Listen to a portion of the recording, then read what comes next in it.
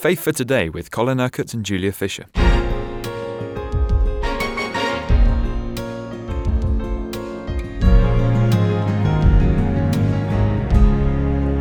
So, was Jesus really the Son of God?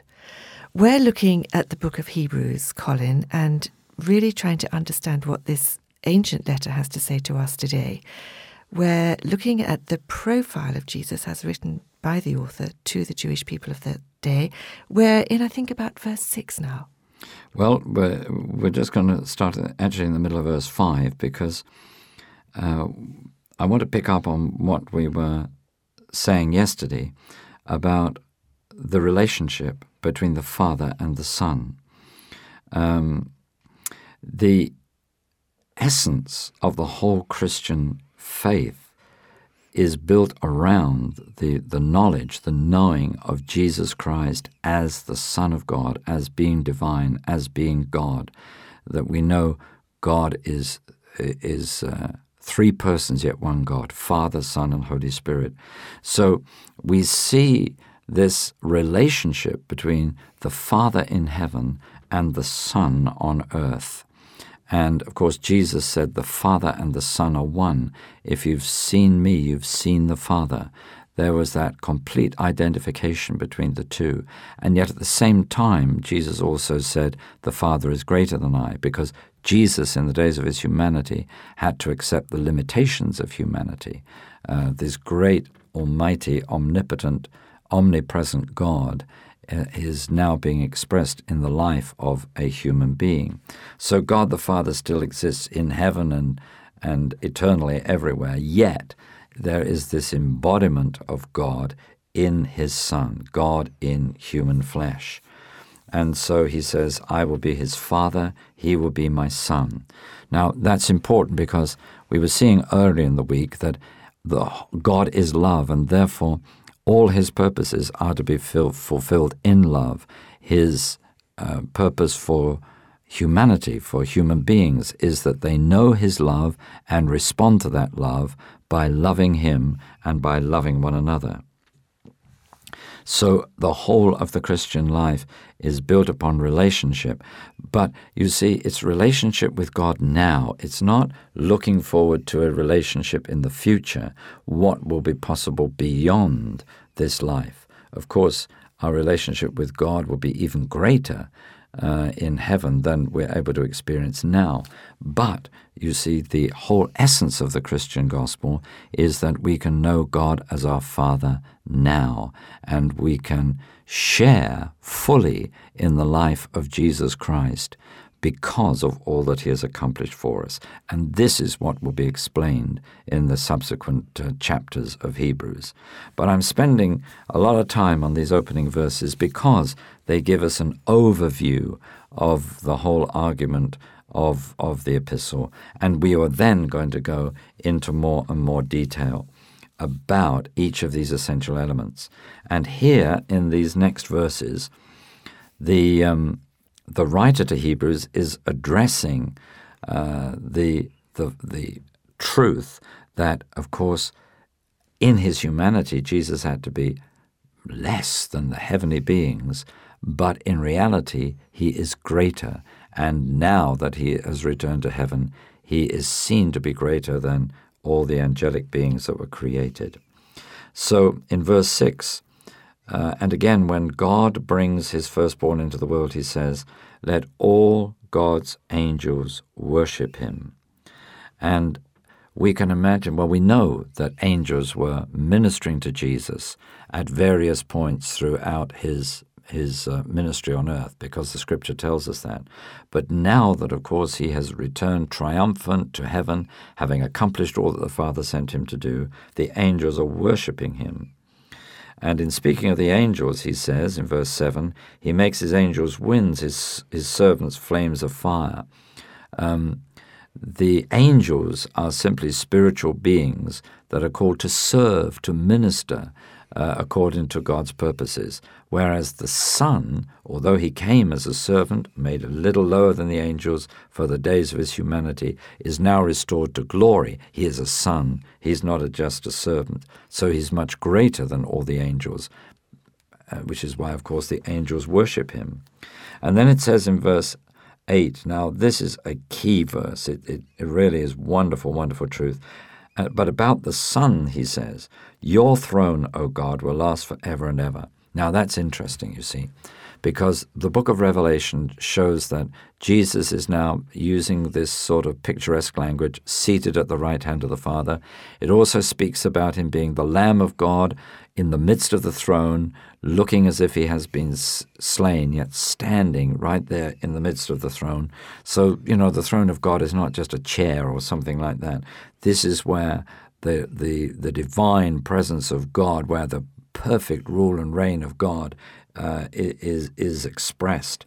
And you see, about the Son, your throne, O God, will last forever and ever. In other words, God is calling his own Son God. He is acknowledging him as God. He is saying, your throne will last forever and ever. Your kingdom is an eternal kingdom, as was revealed through Daniel. And righteousness will be the scepter of your kingdom. Now, scepter is the sign of authority. It's the symbol of authority. And so the authority of God's kingdom, of Jesus' kingdom, is righteousness. This is what is going to give Christians today the authority to actually live the life of the kingdom here on earth. Because this is what Jesus taught us to pray. Let your kingdom come, let your will be done on earth as it is in heaven. And we're called to live the life of the kingdom. Seek first the kingdom of God and his righteousness, Jesus said, and everything else shall be added to you.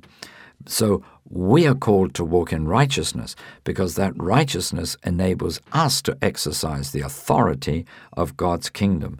But of course, when Jesus was on earth, he expressed that righteousness perfectly. He did everything that was good and right in the Son of God, in the sight of God, so he was able to exercise the authority of God perfectly.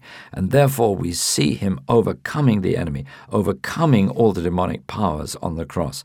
We see him overcoming sickness. We see him overcoming even death when he raised Lazarus from the dead, for example. We see him overcoming the demonic powers that were afflicting people. Why? Because he lived in perfect righteousness, so he could exercise perfect authority. Do you think we sometimes have difficulty understanding the true nature of God and of Jesus because we are just so steeped in our humanity? We just can't grasp this. I think, we get so caught up with our own problems and thoughts and ideas that we don't think things through at the level at which I'm speaking this week. I'm sort of speaking even at a different level than I do normally in these programs, a different level of revelation. Because I think, it says in the book of Proverbs, get understanding, even if it costs everything you have, get understanding. Why? Because we need to understand what God has accomplished for us in Jesus. We can't believe it if we don't understand it. So we need to understand the victory that is ours now because of all that Jesus Christ has done for us. And we have this wonderful, wonderful verse 9. You have loved righteousness and hated wickedness. Therefore God, your God, has set you above your companions by anointing you with the oil of joy. Jesus was the happiest. He was the most joyful person ever to have walked on the face of the earth. Why? Because there was no sin. Why? Because he walked in perfect righteousness. Why? Because he was not just that he was God, but he wanted to fulfill the purpose and the will for which the Father sent him. You see, if he'd sinned just once, he would have repeated what happened with Adam. Adam was created in perfection, Adam and Eve. But they misused their free will. They chose to serve Satan. They chose to disobey what God had said. They chose to please themselves. They chose independence rather than submission to the will and authority of God. Therefore, they became unrighteous. Therefore, they were excluded from the authority that they had when they were first created and the great inheritance in paradise. That's what the story of Adam and Eve is all about. But Jesus came to undo all that negativity and to restore us to the place where now we could walk in righteousness, well, first of all, we had to be made righteous in God's sight, all our sins forgiven, made acceptable through what Jesus Christ had done for us. And we're going to explain that, or have it explained for us in the subsequent chapters of Hebrews.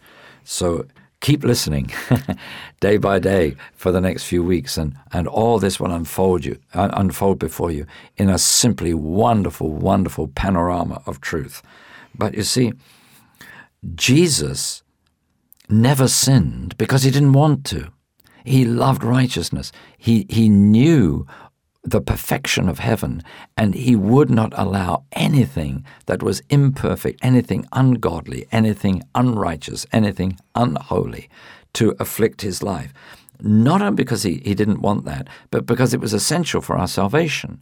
If we were going to be forgiven for all our sins, then a perfect sacrifice had to be made on our behalf. A sinner cannot atone for the sins of sinners. It had to be a sinless offering that would make it possible for the sin of sinners to be forgiven. It had to be a totally acceptable person in God's sight to become the Savior of all those who are unacceptable in God's sight because of their sin. And we'll have this explained for us more and more. But I see this wonderful, wonderful truth of how joyful Jesus was, how happy he was, because he never sinned. And the biggest deception in the world today is that sin will make you happy, that if you do what you want, that will fulfill you. It just takes you into a deeper and deeper bondage.